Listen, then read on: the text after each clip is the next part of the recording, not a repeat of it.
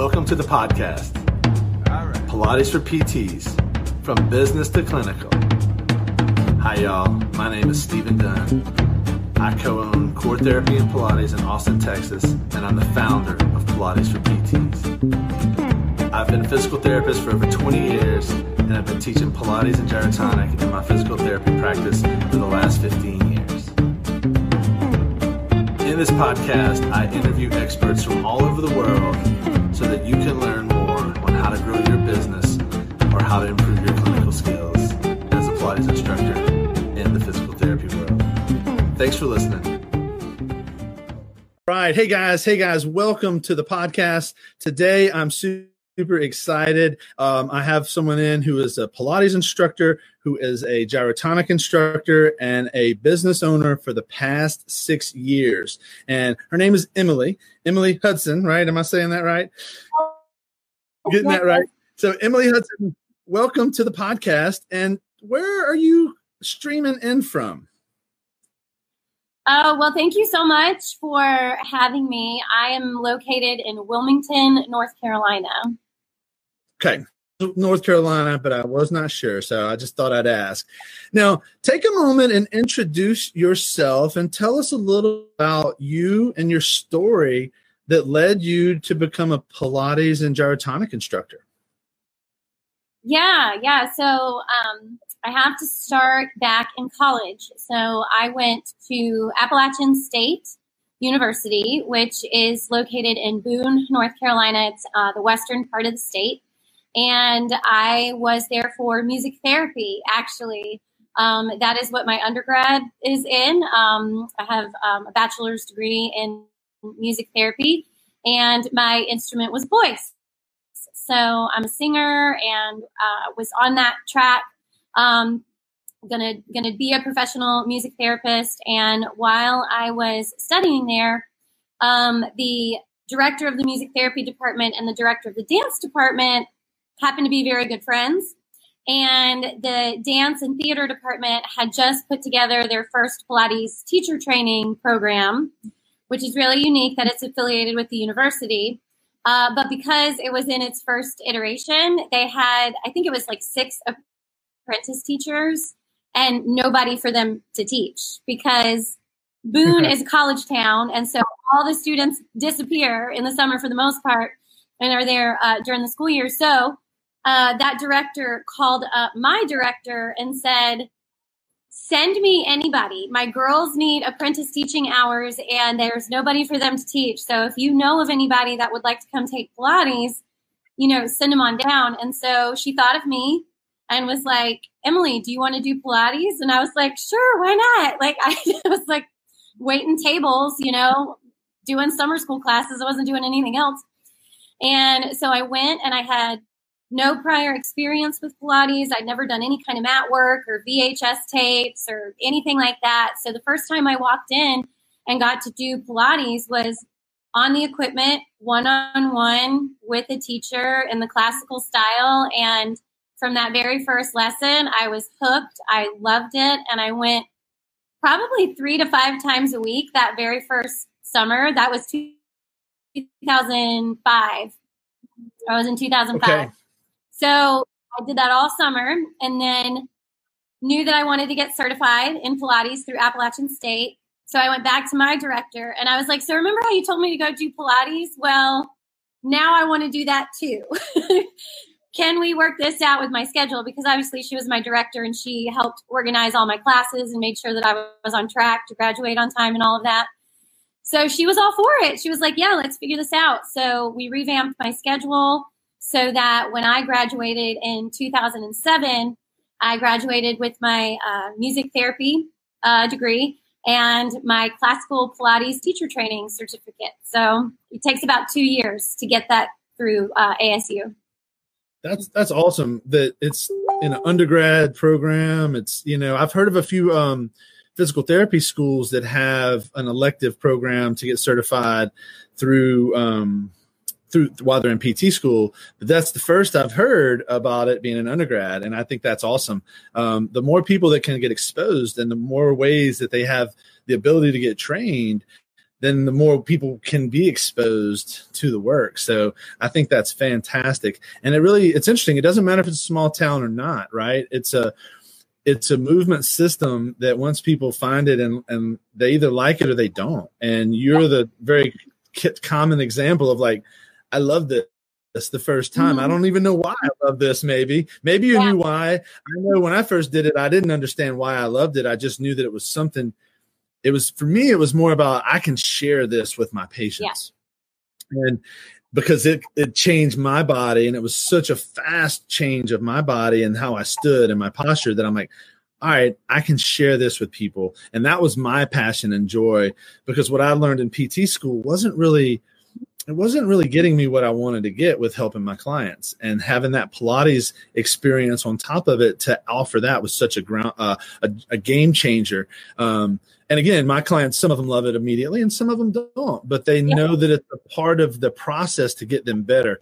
But I love that story. Now, how many people do you think a year would get certified through this program? A couple people, 5 people, 10 people? It's a big commitment. And there's a big summer intensive. So it's a 3-month summer intensive where you're in the studio 8 to 12 hours a day. And so I think that right off the bat, like, eliminates a lot of people. So they don't pump out a lot of teachers, and they don't do it every year. It's a 2-year thing. So it takes a while to do it. So they used to do it every odd year. So it was 2005, 2007, 2009, etc. And then at some point, there weren't enough participants, and then it switched to the even years. And so it gave these people an additional year. And so, it's changing and it's morphing. Especially now with everything that's going on in the world right now, I have no idea what the Pilates teacher training program looks like at Appalachian State currently. But I would say, it's real small, like 5 to 10 people at a time go through this program. So when you finished this program, you started in 2005 and you finished in 2007. What was the first step that you took to start teaching the work? Was it did you start teaching classes for somebody? Did you start going to a little gym and teaching on the side, or what? Tell me a little bit about that kind of first teacher's experience. Yeah. So I graduated and I followed my, at the time, fiance, now husband, to Cleveland, Ohio. And I had gotten an internship there for music therapy. And he was working there professionally as a music therapist, and he had been up there already. So when I moved up there, he had this welcome to Cleveland box with all of these fun things of we're going to live in Cleveland and look at all these cool things we can do together. It was really sweet. And inside the box was a list of Pilates studios for me to go and apply and start teaching, because I had literally just graduated. Got it. And so I called up Inspiral Motion, which is Lisa Lansing's studio. I don't know if you know who Lisa Lansing is, but she's a master trainer. Yeah. And I called her up and I said, I just graduated and I'm doing an internship here and I would love to work nights and weekends. And she was like, come on down.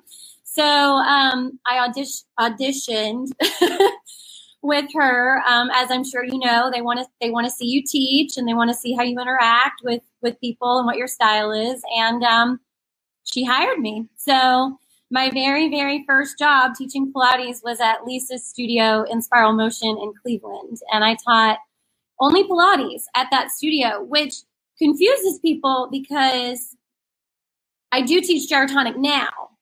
But at the time that I was at her studio, I did not teach gyrotonic. And so she's still a wonderful mentor to me, and someone that I go to for training and advice and things like that. And we're still very close. So sometimes people think that she was my master trainer, but actually I didn't get certified until I moved away from Cleveland. Got it. Situations like you didn't know what you had until it's gone. Yeah. Was that your first exposure to gyrotonic in her studio? Pretty much. Yeah. So at ASU, at the time that I was going through the Pilates program, they had one gyrotonic pulley tower, and it was the balanced body model. So the oldest model that was produced by a manufacturer, not a handmade model. Yeah. And it was tucked in the corner of the studio. and we saw it. And occasionally we would see people come in and work out on it, and we would ask questions about it. But Marianne and Rebecca are the two master teachers, Pilates master teachers that were taking us through the program. So we'd be like, Marianne, what is that? Rebecca, when are we going to get on that? And they would be like, don't worry about that yet. You're here for Pilates. You can get to that later.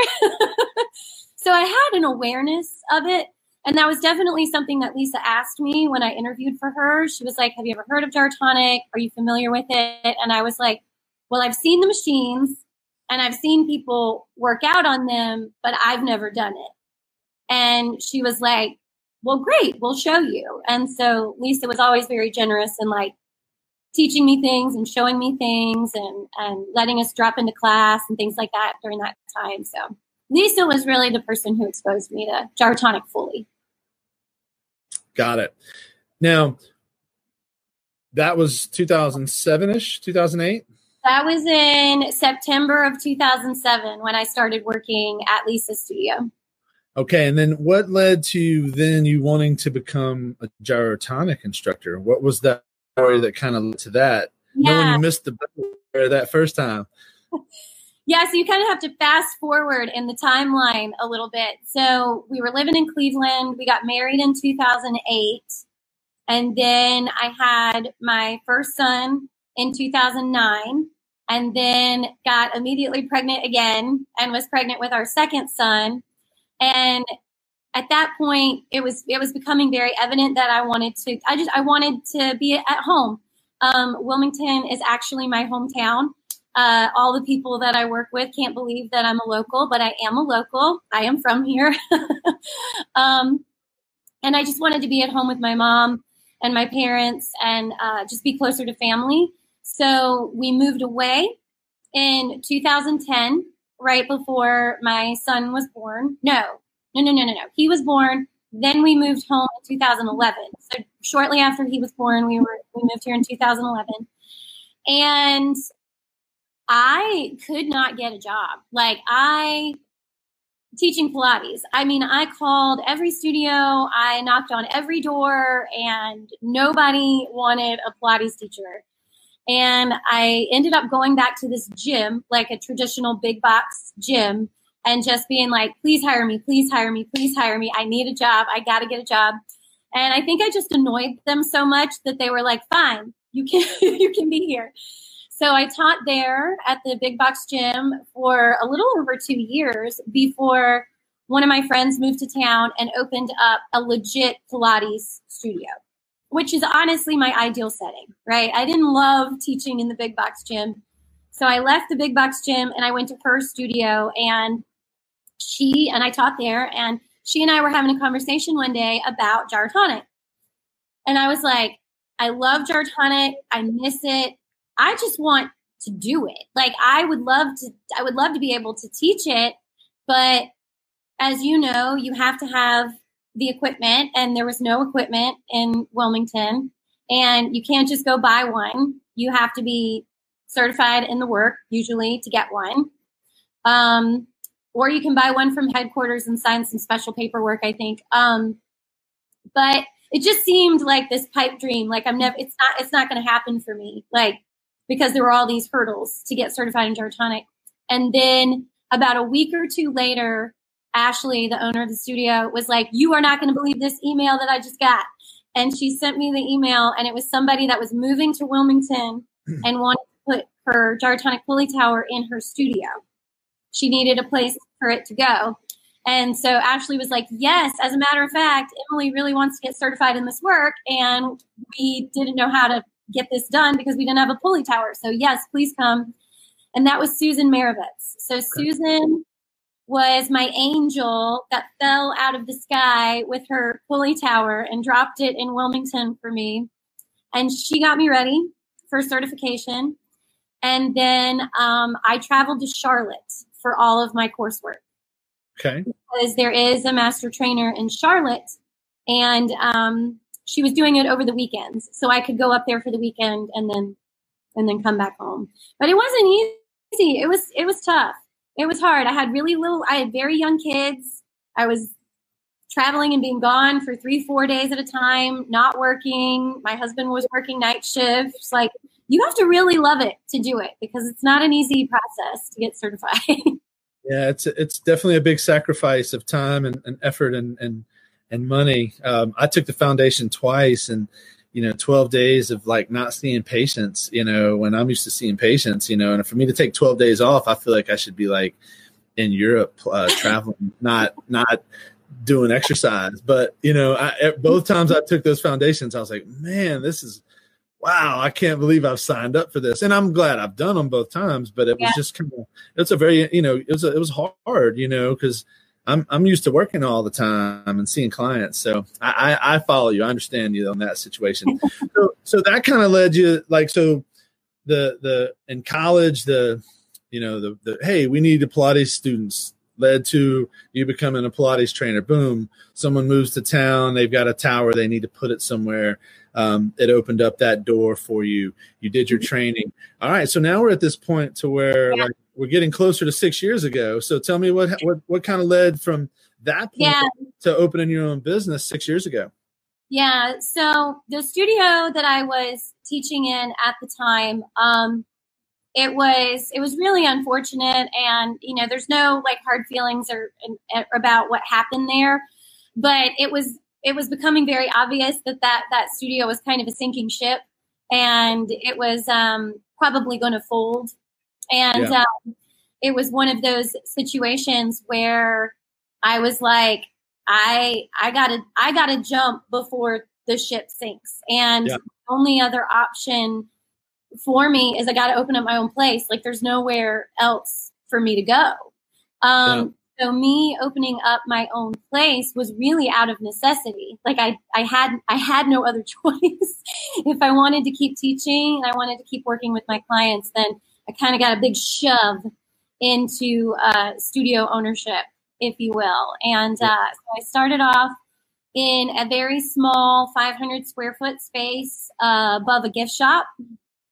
And I was fortunate that I had been teaching in Wilmington for several years at that point. So I already had a good base of clientele. People already knew who I was, and they were referring people to me. So it was okay that I was in that little 500 square foot space above a gift shop, because there was no visibility. There was like no signage. And if you were coming to see me, it's because you called me and I gave you directions. Like, it was a hole in the wall place. But I had to start there because, I mean, as you know, this equipment is big and it's expensive. Yep. And if it was just going to be me taking on that equipment loan, I needed to start small and then gradually build. So that was about 3 years ago. No, I was in that space for 2.5 years, and then I grew and moved into the space that I'm sitting in now, which is larger, and I have more pieces, and I'm able to offer group classes now where I wasn't before. Got it. Now, when you first were in that 500 square foot space, what was the first piece of equipment you bought? Was it a tower? Was it a Pilates piece? What did you buy? And did you go one way versus the other, or were you embracing both systems? Tell me a little bit about that. I will always teach Pilates. Like, it is my first love, and I will never not teach it. Like, it's part of who I am. It's the foundation of who I am as a movement teacher. And so there was no way that I could abandon Pilates. I don't think I ever could. So I bought 2 reformer tower combination pieces. I bought 2 Wunda chairs because I personally love the Wunda chair. That's one of my favorite pieces of Pilates apparatus. And then I had the Gyrotonic tower that was Susan's. Susan sold me hers. Got it. Because she's my angel. She sold me her tower, and then I bought a new Ultima from headquarters, Gyrotonic headquarters. So I had 2 gyro pulley towers, 2 Pilates reformers, and 2 Wunda chairs. And then eventually I added the JSB, the jumping stretching board. And at that point, that 500 square foot space was filled up. You could not fit anything else. Yeah, you could probably barely move the benches to do work on the tower. So. You had to get creative. Yeah. You became a furniture mover all day, So, well, I love that. And then so about 2.5 years in your first space, and then you moved into your current space. And so tell me a little bit about how your current space has grown from that equipment to what you have now. Oh man. So the last 3 years it's been tough. Like, I'm not going to lie. It's been a journey. So I moved into this space with, the hope and the dream and the vision that I was going to bring in Gyrotonic master trainers. We were going to help, grow Gyrotonic here in Wilmington. And I knew that the only way I could do that is to get other teachers certified. And I'm not a Gyrotonic master trainer. So that means I have to bring people in to conduct workshops. And, it's hard when, nobody really knows what Gyrotonic is. And the certification process is lengthy. It's arduous. Master trainers. I mean, I do not fault master trainers for this. I know your wife is one of them, but they usually have minimum requirements. Like, they need a minimum number of participants to commit to make it worth their while. And that's totally understandable. So trying to, get it out there, get people excited about it, get them to commit. Like, it's a lot of time and it's a lot of energy. And then coordinating everybody with the scheduling, scheduling is always a nightmare. I always tell people, teaching isn't the hard part. It's the scheduling. Yeah. It's the scheduling. So, going through all of that. And at the end of it, when it was all said and done, I do have one other person who teaches here at the studio, but she has a full-time job. So she helps me out on the weekends and on the evenings. And that's really helpful. But for all of the time and the energy and the money that was spent and trying to build up teachers here at the studio, it really didn't produce what I had hoped for. And so I'm at a place right now where I'm like, damn, I invested in more equipment and higher rent, and the last 3 years of trying to get to what I envisioned, and, just really didn't hit that target.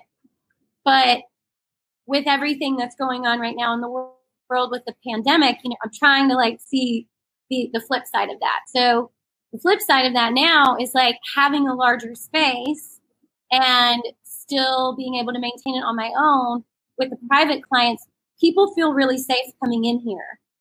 Mm-hmm. You know what I mean?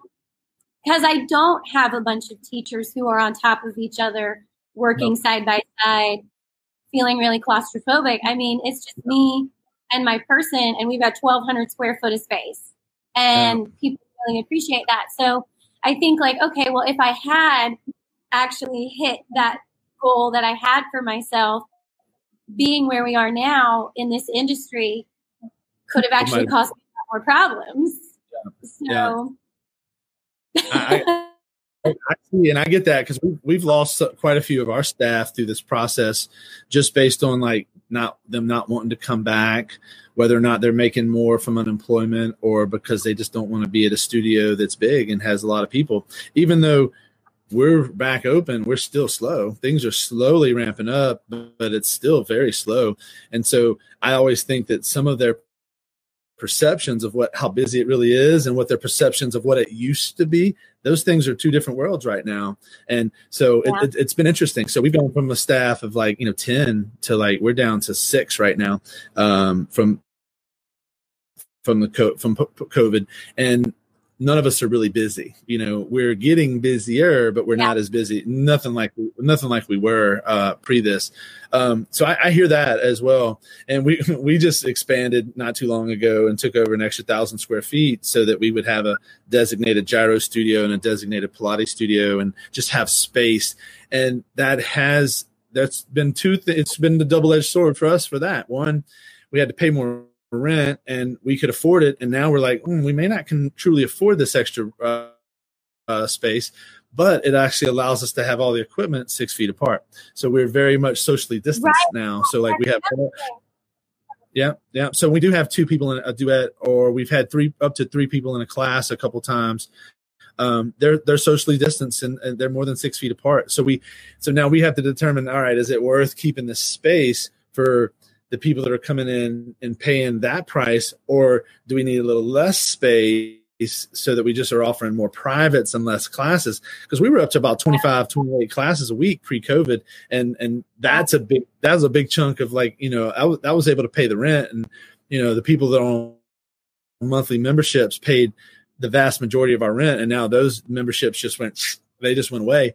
So it's been an interesting shift. So we're at that place where like we have space, so it allows us to socially distance. When people come in, they're like, oh, wow, this doesn't feel like they were expecting it. And again, they're seeing that it's not busy like it was in the past, Every once in a while, like I might have a patient in my room, Andy might have a patient in his room, the other therapist that works with us. Cheryl might be seeing someone in the gyro studio, which is up front, and then someone else might be in the back seeing someone there. So there might be 4 of us working, but we're all in our own space. We're all very isolated from each other.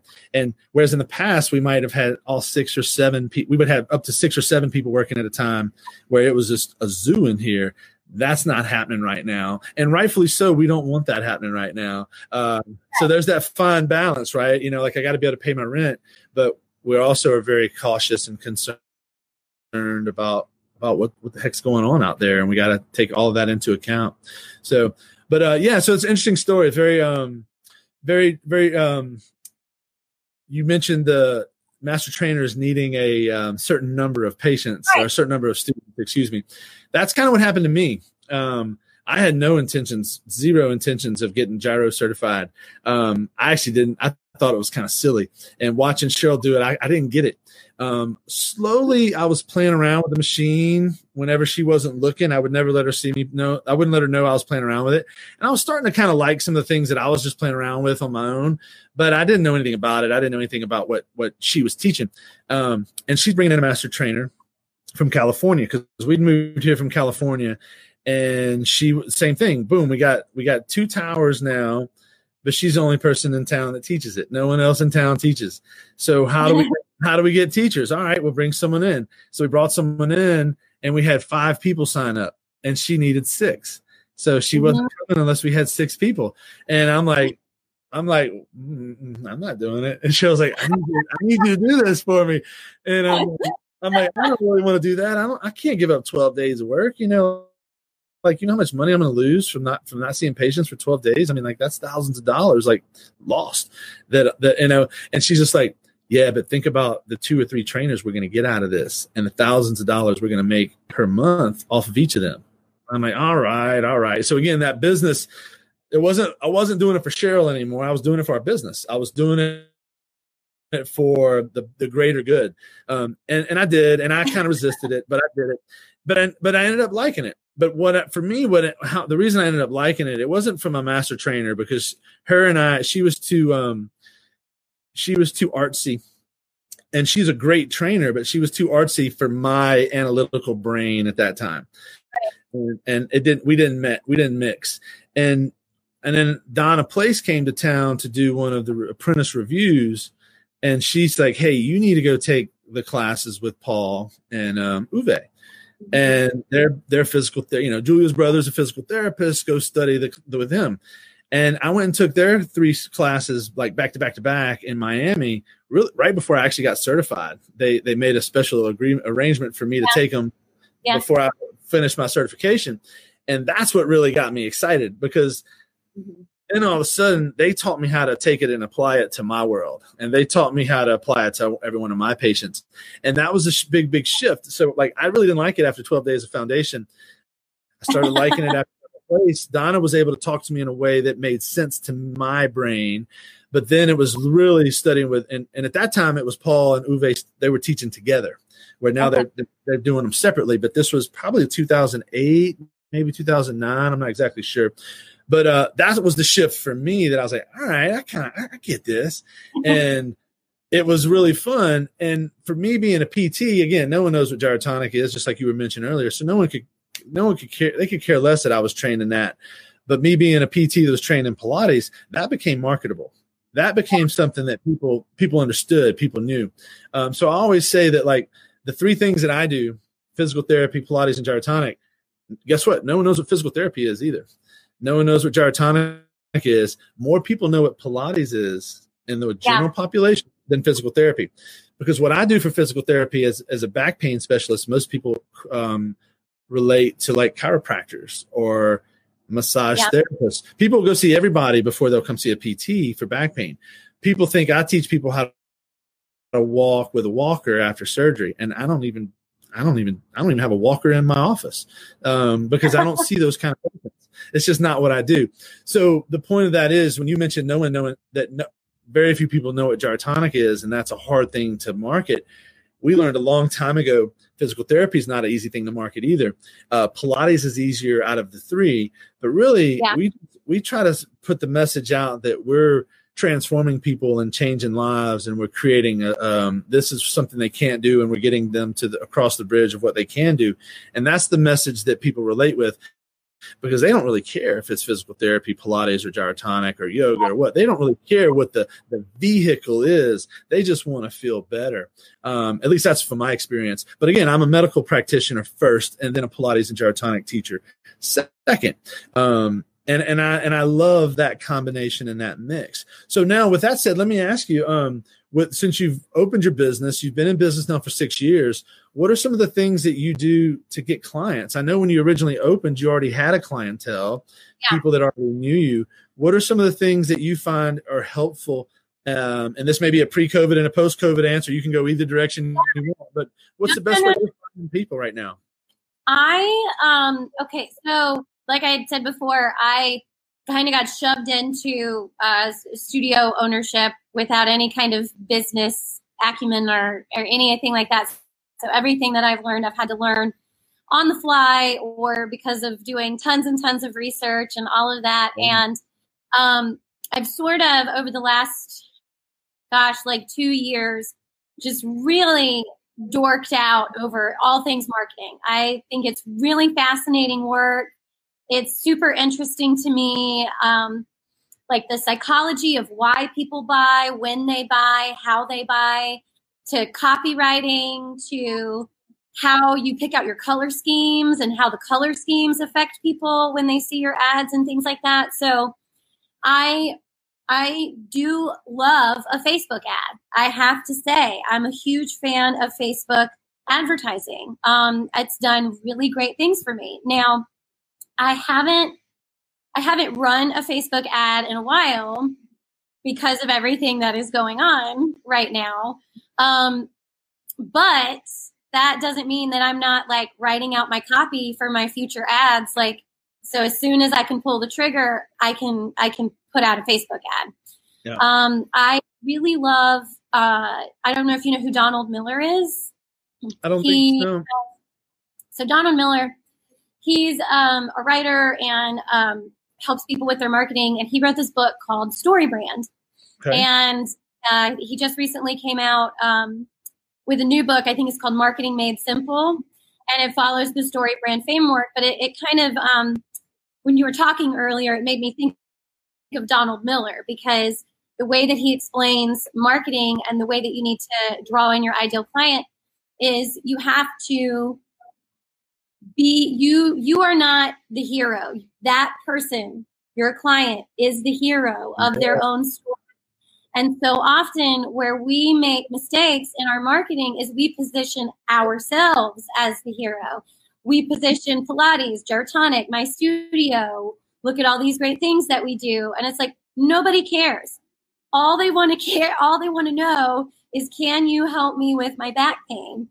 Yes. So all that other stuff gets totally left out. So it's just so clear and it's so easy to understand that model. And so I've really seen a lot of success with the Story Brand framework. Mm-hmm. And actually working at one point, I did hire a professional copywriter who was familiar with the Story Brand framework. And she and I spent about an hour on the phone with each other. She was learning about what I do and clientele that I serve. And what are some of their typical problems and how do I solve them and all this. And working with a professional copywriter, I can't recommend that enough. You find a good one, they're worth the money. It's worth the investment because they can say things in a way that you would never think to say. Yeah. So I think when you are at that point, wherever you are in the world right now, wherever you are in the country right now, every state is different when it comes to opening up your studios and when you're allowed to do so, how you're allowed to do so. But I would highly recommend, go get that book, do the Story Brand Framework worksheet. It's free. It will really help you get clear. If you have a little extra cash, maybe get a copywriter to come alongside you and take some beautiful pictures on your iPhone, get a client testimonial here or there. And there's probably hundreds of thousands of YouTube videos on how to put a Facebook ad together. And I think you'll be surprised at how successful those can be.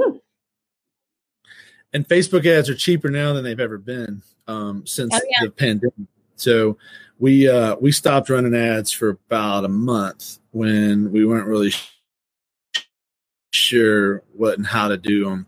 And then we went, and as a PT, I was able to open anytime I can pull the I'm Essential card and I can be open when I want to be open. I closed down for 7 weeks because I couldn't find cleaning supplies. So I shut it down because I couldn't keep myself or people safe. So if I didn't have gloves, masks, or cleaners, then I had to shut it down, even though I didn't want to shut it down. Now we were shutting down our Pilates studio. That was going to be shut down regardless. But again, it was the same thing. I would have stayed open through that process, but just couldn't. But in the meantime, once we figured out, and once I got my gloves and we started getting things going, and we started telehealth and virtual immediately, we started running an ad that was for a back pain challenge. And so instead of running an ad saying, hey, come see us, because people are scared, people aren't really ready to come in. So we created a digital product first that was really just repurposing a bunch of stuff that we already have, a bunch of videos and blogs and homework that we already send to people. And we made about 4 or 5 videos that we had to do this, but we made a 2-week back pain challenge and we sold it for pretty inexpensive. It was like $40, and we didn't get a lot of hits. We got about 6 people to sign up for it, but it was something in that first month. I didn't spend because ads were so cheap. I ran the ad for a week, didn't spend but about $50 on it, and got 6 people to sign up at $40 a pop. And it took about 2 hours of time to put the content together because it was mostly repurposed. And then we put that in a way that these people were able to, every day they got a text message with, here's your video, educational video for the day. Here's your action step for the day. And we did that for 2 weeks. And that was something where we got a lot of people that, even if they didn't sign up for it, they clicked on the ad, they checked it out. And then we reran the retargeting ad. When we ran that same back pain challenge again, we retargeted all those same people that had clicked on it and seen it and whatnot. But we've been able to get some people that way where it's already done, everything's set up. We just have to turn it on and turn it off like a faucet because it's all automated and it's all in a place. But that's been really fun. So we decided to try a really different method because we've never tried any online virtual stuff. It's always trying to get people in our doors. And then by getting people into these virtual online memberships, we're now hitting them up and retargeting them and emailing them with all of our other services, whether it's a virtual PT, a virtual Pilates session, pay for our membership to have access to all of our videos on demand. So we can, if you want to come in, we're here for you. If you're not ready to come in, we got these options to meet you where you're at. And that's what we've really focused on the last, 3 months or however long it's been now for the shutdowns and craziness is trying to pivot to that. And it's been really fun. But I agree, Facebook ads are the best way that we've got people in the door, especially with me. We've been open for 15 years, so there's a lot of people that know Cheryl and I, but my new PT, my new trainers, those people don't know them. So we run our ads showcasing them. We don't run our ads showcasing me and Cheryl because when people call or are reaching out through Facebook, we want them reaching out and wanting to be seen by not us. So that's something that we found that it's really helpful is Andy, the PT that works with me, by having him put a message out, him put that in, then when all the new people that come in through Facebook, they're going straight to him. And we've probably been getting about we probably got about 12 new patients over June that were from Facebook that came in for PT, and we're given a big discounted session. So the first session is like $45 instead of $225. Wow. And in that ad, yeah, so it's a big discount, but it also lets them know that we're expensive. There's a reason we're putting it's back to copywriting, right? We're putting that ad out to let them know that this is a cheap version, but they know right away that it's an expensive hour. Right. So we're not getting the Grouponers because the Groupon folks are really looking for a deal and they're never coming back. So we're very, very clear with our message that we're talking to people that can afford to come in after they pay that discount. And that's been very interesting by offering a discount voucher that they have a certain amount of time to use and that's retargeting people that have known us for years. That's how we've got about 10 or 12 people back on the book that fell off the book in the last 6 months. So that's what we found is like getting people in the door, having your message very clear. Because if someone comes in and pays $45 and then you're like, yeah, the next session's $225, they're out the door. But if you very clearly paint that picture in your messaging and the things you're talking about that they want to get back to, our message is, do you want to get back to playing tennis? And it's not really I'm not going to say it's really getting back to tennis at the country club, but it's pretty much saying, are you ready to get back to playing tennis at the country club? Because that's our ideal client. And that's who we serve really close to us. So those people that come in, again, they're ready to rock and roll for a longer plan. And they're more willing to shell out $1,000 treatment plan to come in for 5 sessions, knowing that we've walked them slowly across this bridge instead of just sending them an ad saying, hey, come try Pilates, come try PT. We're the best in town. Again, we got to leave our ego at the door and make it the story about them. And everything you were saying about the story about them, if we make it about us, and I think there's a lot of Pilates and gyrotonic people that make it about them, that hurts our marketing, that hurts our system, that makes it hard for us to promote it because the egos get in the way. So that's my little rant on that. I apologize for going far on that, but I think that you got me excited. So no, I love talking about marketing. It's like I said, I just find it a really fascinating topic, and I enjoy hearing what works for other people and why did you do it that way and what did you learn from it? And sometimes I wonder, I graduated with a music therapy degree, but I'm like, should I have gone for marketing? Because I really enjoy this stuff. I really feel like it's just this very cool puzzle. And I think that that's the other thing that a lot of people in the Pilates industry forget is that it's a puzzle that you never really quite finish.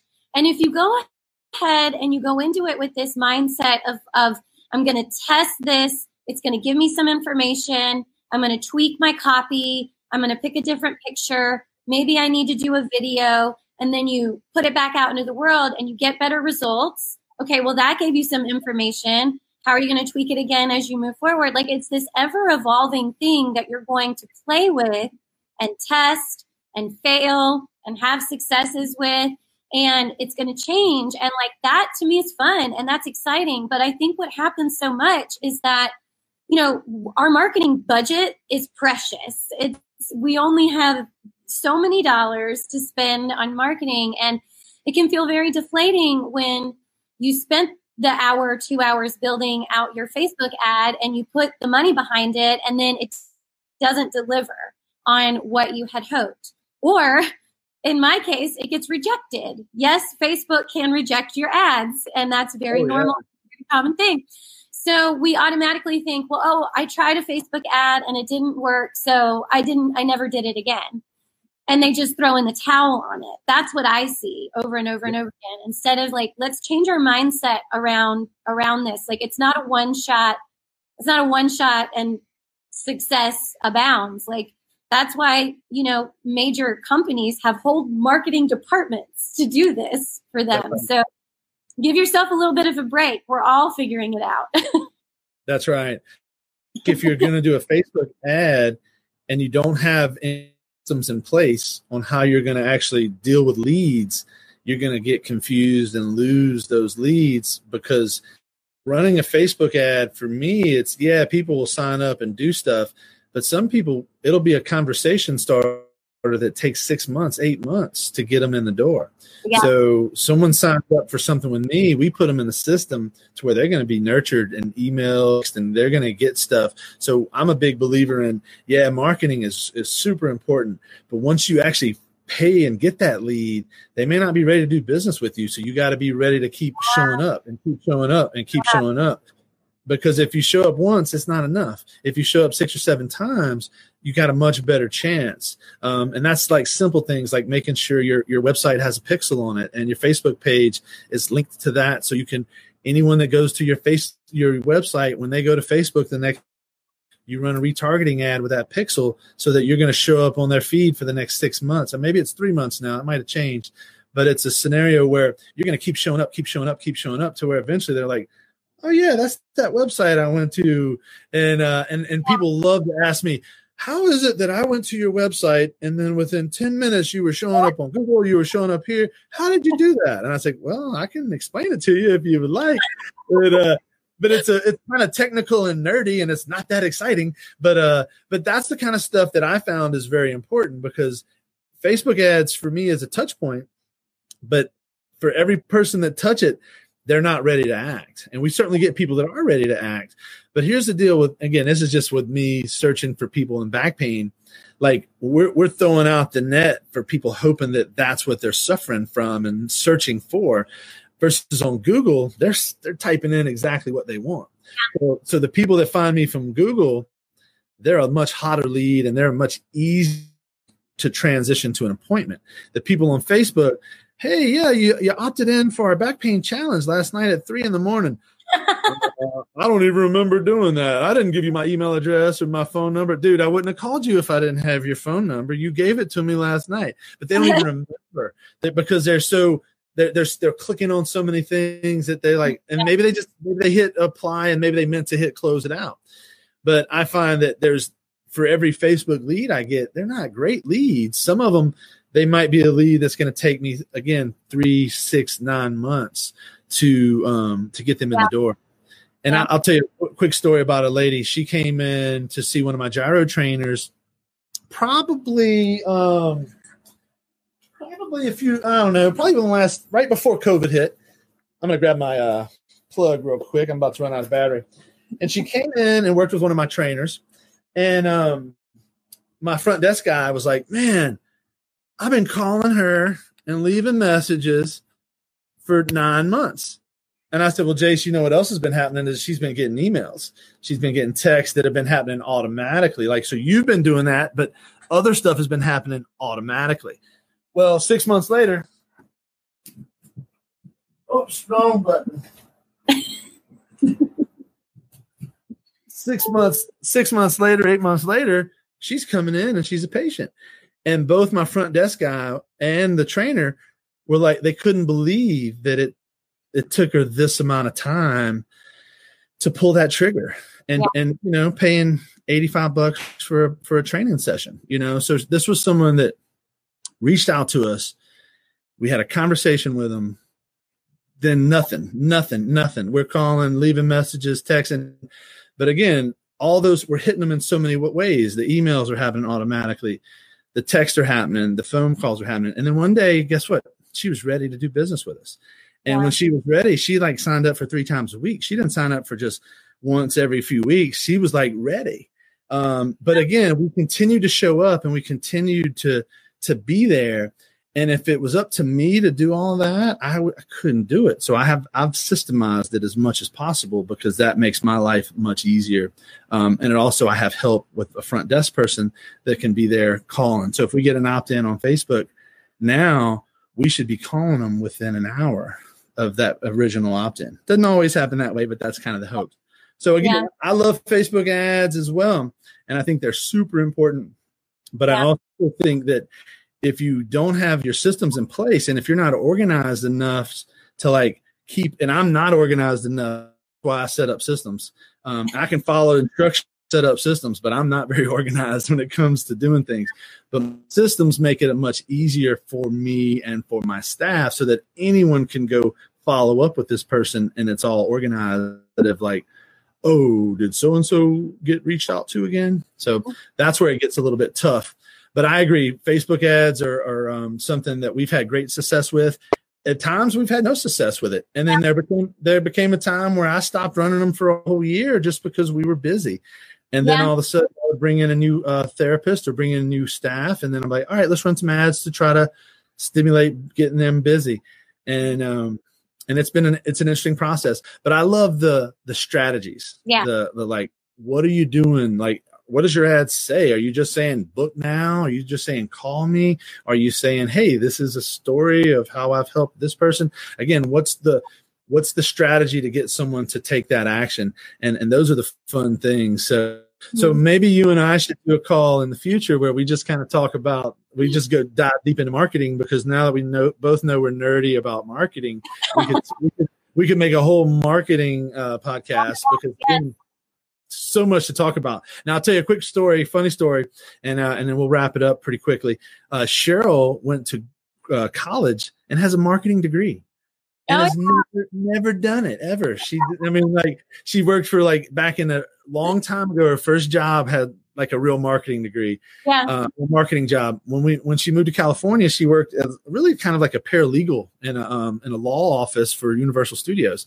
So she was kind of like she wasn't really a trained paralegal, but she was really doing paralegal type work. And she liked that because it was just following simple instructions. She hated marketing. And then all of a sudden we open a business together, and I'm the one that starts taking all the marketing classes, and I start studying marketing and, learning from all these people. And I start asking her questions, and she goes, I don't remember anything about marketing. And marketing 25 years ago is totally different than it is now. So I'm the one with a dang biology degree, physical therapy degree, and I'm the one in charge of marketing. She's the one with a marketing degree, and she's in charge of the numbers. So she handles the financial side of the business. So it's really funny because she didn't learn anything about finances and marketing, and I didn't learn anything about marketing in my science background. But as we run our business, we've kind of found the things that match what we like. Whereas she would have never taken the marketing courses that I took. And if I wouldn't have taken those marketing courses, our business would have struggled, because I took insurance for about a decade, and then I stopped taking insurance. So when I went to no longer taking insurance, I needed a way to get my message out. And why? When I took insurance, people called, do you take my insurance? Yes, I do. They came in. It was simple to get people in the door.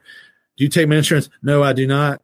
That became a hard conversation to have. So I needed to learn how to have that conversation instead of just saying, no, I don't take your insurance. Because if you say, no, you don't take your insurance, you're done. The conversation's over. And people are used to paying for PT with their insurance. They're not used to paying out of pocket. It's still a foreign concept. So when I learned to market and I learned to put my systems in place, that was my whole mission, was how do I get away from relying on insurance, relying on the system that I think is failing, relying on the governmental insurance that was completely not working. So I'm like, how do I get away from that and quit talking to, yes, I take your insurance, and I'm taking all kind of patients in my door that are not my ideal client. The only thing they just have the same insurance I take. Like, I take their insurance. That's it. That's the only thing that's a match. Well, now, if you're not a match for me, you're not paying me my fees. And I'm willing to spend time nurturing you for a year for you to pay me those fees. I'm willing to give you some free time, having a free assessment to walk through those goals so that I can help you understand what the reason I don't take insurance and how we can get you well. And actually, insurance usually gets in the way of getting you well. But those are conversations that I need to have with someone once they start to trust and I've earned their trust. And that doesn't happen on that first phone call. And it just never will. So I love it. So now you got my blood boiling and pumped, and I'm all excited thinking about marketing. So we'll do another conversation about we'll jump into marketing and things that are working, things that are not working, tips and tricks. And I love that, because not everyone is that interested in this stuff. I know. But it's a very important piece of the pie. And again, I've done a lot of stuff that's worked, and I've done a lot of stuff that hasn't worked. And to be honest with you, if I didn't do the stuff that didn't work, I would have never found the stuff that worked. So you got to kind of keep doing and learning and testing and making it work. So let me ask you, what is the best way for people to get in touch with you if they want to reach out to you? And I've just put your email or website to flash on the bottom of the screen. Okay, yeah. The website is the studio website, which is enjoymovementstudio.com. That's enjoy with an INJOY, Movement Studio. And then on Instagram, at Enjoy Movement Studio. That is the, that's kind of like my catch-all Instagram. I know they say that you should have an Instagram for your business, an Instagram for this, and an Instagram for that. But I have it all in one place. So, you'll see studio stuff at Enjoy Movement Studio. You'll see me riding horses. You'll see me singing with my husband. You'll see, stuff about my podcast. I also have a podcast. So you'll see stuff like that. Things about business related things as well as teaching tips. So it's all on Instagram. That's probably my favorite place to hang out. Got it. Have you ever ran ads on Instagram? In correlation with Facebook, they're owned by the same company. So when you go and you build it, it shows you what this looks like in Instagram. This is what it looks like in Facebook. This is what it looks like in stories. And you just, make your changes as needed. So I have run things through Instagram. I don't know if I've gotten any clients through my Instagram ads, but I've definitely had some good conversations with people and sent people in the right direction to find somebody close to them who teaches gyro, or pointing them in the right direction, giving them something that they can do at home because they can't get to me. I love Instagram. I love chatting with people. So reach out. But I don't have, as you heard me say before, I don't have a fancy marketing team. So if you reach out, you're going to get me. There's nobody else. I love it. Well, Emily, it sure was fun. And again, I just want to let everyone know this is the very first time Emily and I have ever had a conversation. We've had a few interactions over over Facebook Messenger.